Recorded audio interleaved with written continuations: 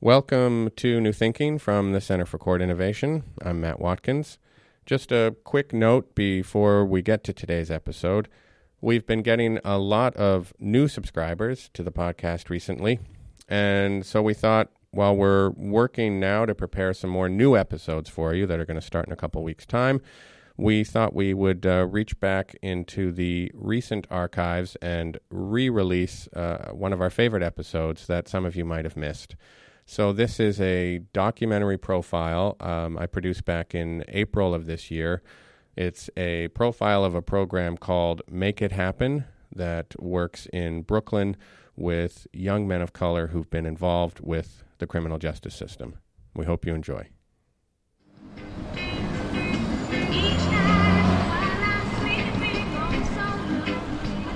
Welcome to the New Thinking podcast from the Center for Court Innovation. I'm Matt Watkins, and today we've taken the podcast to Crown Heights in central Brooklyn. Like the rest of New York City, Crown Heights has seen a lot less crime in recent years, but violence can still permeate daily life here, especially for young men of color in what has traditionally been a black and African-American neighborhood. That violence leads to trauma, and that trauma can lead to involvement with the justice system. It's those connections I want to learn more about, so I've come today to visit a program we operate called Make It Happen. It's crafted its own innovative approach to working with young men in Crown Heights affected by violence. Hey, how's it going? I'm Carlos. Matthew. Nice to meet you. First up, we're going to hear from two participants in the program, Sean Murray and Kyle Leacock. You'll hear them refer to Kenton and Sean in their answers. That's Kenton Kirby and Sean Devertil, the two social workers who run Make It Happen.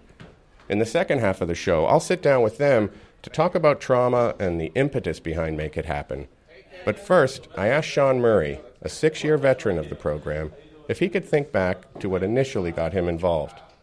I used to play around at school, and I didn't like to go to school and stuff. Like, I used to chill in the hallways, not really focus in class, and my teachers thought, that I was disruptive, thought I was a troubled youth, So here comes Kenton. Like, hey, we got a safe haven for you, you could come talk to me, I dubbed him the first time.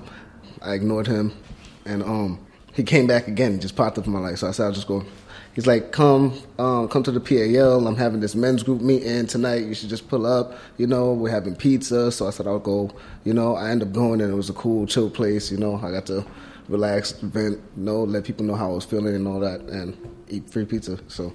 Was it hard, letting people know how you're feeling, for example? The way I grew up, I don't like telling people my feelings. I just close up and I ball everything up and I usually explode. But Kenton showed me it's better to just vent and let people know how you feel and talk amongst each other, so we can all communicate and see everybody ends up feeling the same way sometimes and how we can fix that solution, how we can fix that problem. Kyle, you've been part of Make It Happen for a little more than a year. Almost close to a year, yeah. Close to a year. So you've been doing this for close to a year now. How about your story? What brought you into this program? Cause I wasn't cooperating with my program they sent. Cause I got in trouble with the law for me, and then after that they sent me to. I got accepted to a program after I did a little bit of time for me. Then I came. They told me about this program. I'm like, oh, I didn't want to go to that program at first. I'm like, damn, I got to go to another program. That's too much. Then when I went, I felt like it was a good space where I could be myself. I could talk to people. They would treat you like your family.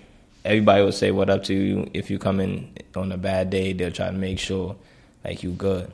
So I like people that motivate me, like that type of energy. So what's different about the space here than from outside of it? Normally, I don't really get the space to be myself. Outside, you got to be somebody that nobody gonna want to play with. But in here, you could let all that bad energy go and focus on yourself. And you could really know what you really need. Are there aspects of the program that are tough? They work with you through everything. It don't matter what the situation is, they're gonna work with you. Sean came to my court dates, all of that. He came to my other programs just to see me, just to make sure we get that conversation in. Yeah, that other people don't do outside, man. They will hit you up and let you know, hey, I haven't heard from you in a while. You doing all right? especially if you come to them with a problem, and after you come to them with that problem and they haven't seen you in a minute, they're definitely hitting you up, making sure that you're okay, make sure your situation's all right, asking you if you need to come in. They like, if you come in, you hungry, you come in, you ask, they got you. They make sure that you're good. They're family. Was it easy to trust these guys?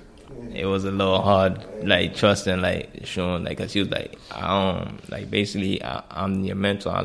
We talk, like, you could tell me your problems and all that. Like, we could talk about your case. I won't tell, like, nobody. I'm like, I don't believe that. But then as it go on, I started, like, getting comfortable talking to him. Like, I tell him a lot of problems, like, mad problems. And he just listened, and you still remember them. That's the best thing about them. Like, you would talk to them about your problem. The next session, next 3 sessions, they're still bringing up. They're like, yeah, you good on that? And when they're listening, that means they respect me, because for me, they're listening to what I got to say. What do you guys find is more helpful? Like a kind of one-on-one talk with Kenton or Sean? Or as I understand it, you guys also do group work.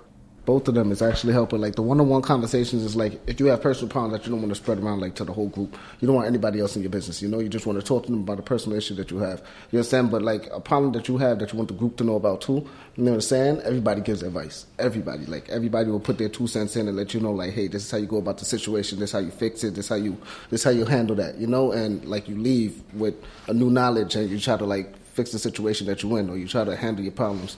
Is there anything else you guys want to say? Yeah, I just remembered now that he said that we built something in Broward Park. I never did none of that before. Like, they gave me a new experience every time I walk past that park, drive past that park, ride past that park, whatever. I say, I did that. We did that. I'm in the program. We did that. And wait, can you describe it? What did you build? The art is like art. Like, it's shining off like the sun. Like, when the sun hit it, it's like a different color is coming out. Like, you gotta go past that to see. Once you drive past, you're gonna like, oh, I know what you're talking about.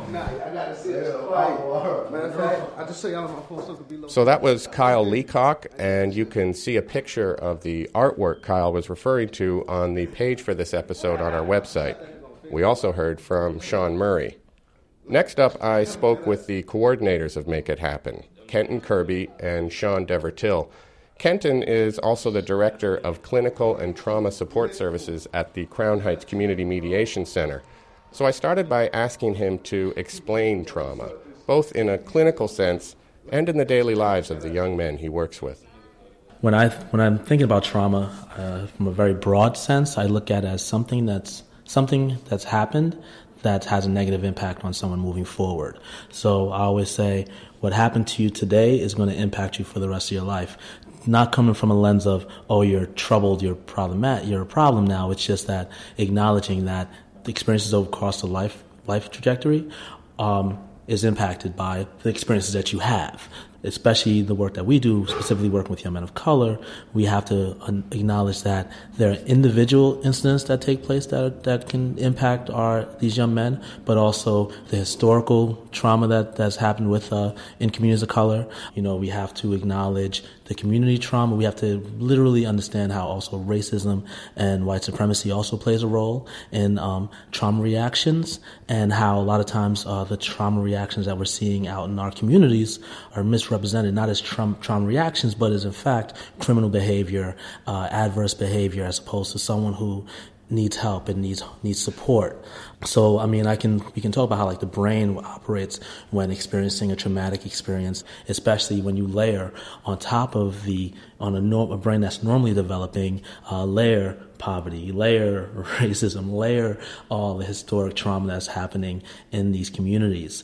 And then the end result is the stuff that we're seeing out here. Higher rates of incarceration in our communities, higher rates of people, specifically men of color, that are behind prison walls, that are living with undiagnosed mental health issues, misdiagnosed mental health issues, literally just stigmatized as people who are problems, as opposed to people who deserve humanity to heal from whatever experiences that they've had. But at the end of the day, the mental health system that, Sean and I are both clinicians and went to school and have those letters after our names, but we are a part of that system, and we have to while tackling trauma, we have to look at it from a wider lens, not just from the stuff that we read in books, and really kind of look critically at the communities that we're working with. And if we see a 6'4" black kid with tattoos on his neck and may be a part of a street organization, we're not just going to assume, oh, this guy is problematic because he's acting out. We're going to look at him and say, okay, what is going on? What is driving that outward behavior? What is there pain behind that? Is there a story? And for us, it's important for us to kind of go into that as opposed to retreating from it and standing behind what we call evidence-based practices and all this theory, when in fact a lot of that theory and evidence models have not been tested in our own community, but for some reason been thrown down our necks. Sean, how do you see the trauma that Kenton is talking about specifically playing out in the young men that you're working with? I would say that the trauma that most of our participants that I would see revolves around like a negative experience that has been hard for them to, I guess, cope with externally or internally, though. Well, these behaviors could be defense mechanisms for them. So just taking that time, though, and really reaching out there, and I don't want to say digging, though, but that's kind of in a way that's what we're doing, though. We're digging, though, to help them process that trauma that they have experienced. When I'm working with our participants, I try to look at those things and lead where they at, as we say with the social work terms. So that's something that really resonates with our participants, I would say. So it sounds like the intersection with the criminal justice system happens when you have young men dealing or not dealing with their trauma. It can be misrecognized by the criminal justice system, I mean, as sort of violent behavior, or have I got that about right? Yeah, I would say that. I mean, I'm also about, people, let's be honest, people need to be held accountable for their actions, but, there's also that other end of the action, right? I think of, we had a young man in this program who was open court case, and while he has a court case, he was assaulted viciously, and unfortunately was left to die. He survived, missed a few court dates, but his first time back in court, the first thing the judge says was, "What did you do to have that happen?" That type of language being shared with someone who was a victim of a crime, imagine if that was a rape victim. Imagine if that was a veteran who got shot when he was in the line of duty, who we honor. We always say things like, "Thank you for your service." But this young man who may have had a situation that led him to be caught up in the system, his story doesn't matter as much. His life experience outside of the system is less than. His humanity is not valued. Understanding that, a lot of the acting out that we're seeing, going back to the to brain development, right, and how the brain responds to trauma. But then also understand that the people that come through our doors, they're between ages 16 and 24, and brain development isn't complete at that point. And especially the part of brain development that is around making better decisions, around making decisions. So now you have that very simple kind of disconnect, but then adding all of the other stuff I mentioned before, trying to stay safe out in your community. I mentioned one of the young men that you spoke to earlier said that, there's certain things that I can't do certain things outside in the street. I can't be vulnerable, but I can be vulnerable in this space. That lack of that desire not to be vulnerable out in the community is what's actually keeping him safe. And we have to acknowledge that. And our job here is to give our young men the tools, understand that, to acknowledge that that's their reality, but then also expand that reality and kind of say, hey, listen, there are other ways that you can navigate the world that you're currently living in a way that will definitely get you to a place where you can heal and actually not get caught up in that cycle that's actually continue to re-traumatize you over and over again. And you guys have a real focus on masculinity, I think, and rethinking ideas about masculinity. So why that particular focus? A lot of our young men are emotionally stunted. Emotionally stunted in the sense that they don't fully understand their entire emotional experience. So, I always use the example of a little boy learning how to walk, and he falls. And first thing he does, he looks around, he's getting ready to cry, and everybody says, "Get up, boy, don't cry." That's your blueprint on how you navigate the world. So at that point in your life, you're told, boys don't cry. That is not an emotion that you show. But then you add kind of the community expectations of these young men, adding kind of the system's expectation of our men, on top of adding violence and all those things around. There is no space to let that be seen. There's no space to let sadness or anything beyond anger or quote-unquote baseline behavior be seen. So you get a kid who's in third grade and he's embarrassed by something, maybe because he's a smelly kid in class, and kids are teasing him, and he says, instead of saying I'm embarrassed and understanding what that feels, he throws a chair. Now the teachers say he's angry, he's oppositional defiant, and then that's when the kind of cycle, that's when it starts, right? So our point here is we really, in our groups, the curriculum is focused on helping our young men understand their emotional experience, but also being mindful of all the world around them and the things that they're faced with. We've had young men who come in here and couldn't even verbalize their anger. They would literally come in and start scratching themselves, and I could tell they were upset about something. I could tell there was something going on, but the young man could not put the words out there. And this is a 17-year-old man who has, should be able to do something like that. But he was so stunted in his emotional intelligence, we had to really do a lot of work with him. And now he's to a point where he can actually explain himself much better. He's not there yet fully, but I feel like we all as men have a long ways to go when it comes to this, even us as the service provider that's really focusing on this. This is our journey too. We're learning as we're going here also, but it's really important, and we feel like if we help our young men understand their emotional experience a little better, that'll impact the decisions that they make out in the community when they're faced with adversity. We also have this notion that cities are becoming safer and safer places, but to what extent are the young guys that you're working with, are their lives still permeated by violence? Violence is a pretty frequent, something they're familiar with? I would say yes, because there are some of the participants that have to navigate where they go every single day just to feel safe. Though, for instance, I could think of a participant of ours, which could easily be, let's say, 10 to 15 minute travel to our office. It could easily turn into 30 minutes because certain places he can't go, or he can't walk down a certain block because he understands that if he goes this way, he puts himself in a greater risk of, just finding himself in a situation, though, in which he'll have to avoid, though. It goes back to, there's a thing called assertive community treatment in the mental health world. What it is you provide intensive in the community therapeutic services to people with severe and pervasive mental illness who historically have a history of not following up post-discharge from long-term hospitalizations. We're using that same type of thinking in our work. Our focus is really kind of building trust by going out and bringing interventions to them. And just so people have a really concrete sense of what Make It Happen consists of and the curriculum and the program, could we just run through a few of the principal activities and strategies that you guys employ? Make It Happen, we run two types of groups. So one of the groups is our masculinity and trauma group, which is a 10-week curriculum that we developed in-house. Then we also have a self group, which is part of the Sanctuary model, and it's an acronym for Safety, Emotions, Loss, and Future. The masculine trauma group is a combination of psychoed and processing, and the self group is really about psychoeducation, helping our young men understand their experiences by using this acronym, right? We understand that with trauma work, it's really important to help people understand what they're experiencing. It's important for them to understand that, okay, why am I hypervigilant right now? Why am I having a hard time sleeping? And really kind of giving that information to them. So we get that in the self groups. Our individual therapy is very eclectic in our approach. We are, like I said earlier, we're very person-centered. So we definitely borrow from a number of quote-unquote evidence-based practices, but we don't follow the individual EBPs to the letter. And why not? Because it's important that things be tailored to the community you're working in? Exactly.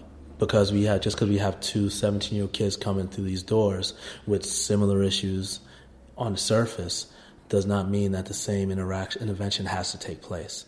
And so it's important for us to use those EBPs and the bits and pieces of them to inform the work that's going to be truly person-centered.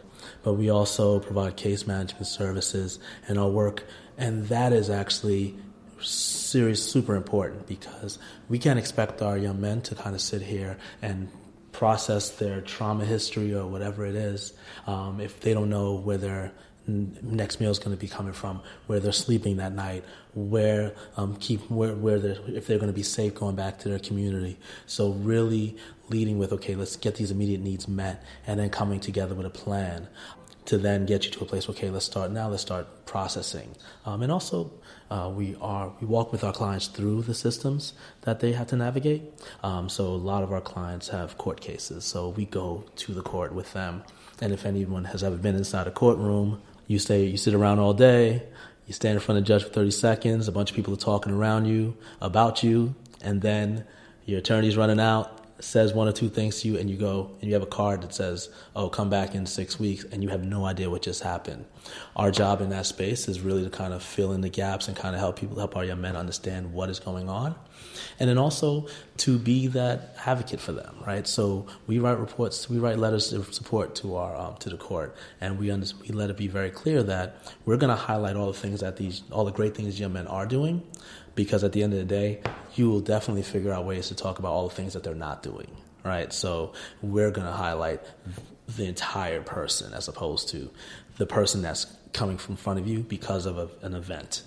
Well, I guess I could probably add the man in the storm, where I will have our participant, I'll have them draw themselves in a storm. So, for instance, I'll have a participant, he'll draw himself with a big cloud just over him, and he has a really, really tiny umbrella that's not covering his whole body, and he's getting wet, and it's only raining on him. And as we're having more and more sessions, I can easily go back to him, like, remember the drawing that we did? And then I can easily talk about, like, what exactly, like, why did you draw it this way? Or is certain things that I noticed in it, do you notice it now? So that's just one thing that I see myself utilizing sometimes with our participants, and I think that it works well. So that was Sean Devertil, and before Sean, you heard from Kenton Kirby. Together they run Make It Happen. That's our program for young men in Crown Heights, Brooklyn, who have been affected by violence. I also want to thank Kyle Leacock and Sean Murray for generously sharing their experiences for today's episode. For more information about Make It Happen, you can visit our website. That's at courtinnovation.org. Kelly Crichton and Rob Wolf provided editing help, and technical support was from Bill Harkins. This has been the New Thinking Podcast from the Center for Court Innovation. I'm Matt Watkins. Thanks for listening.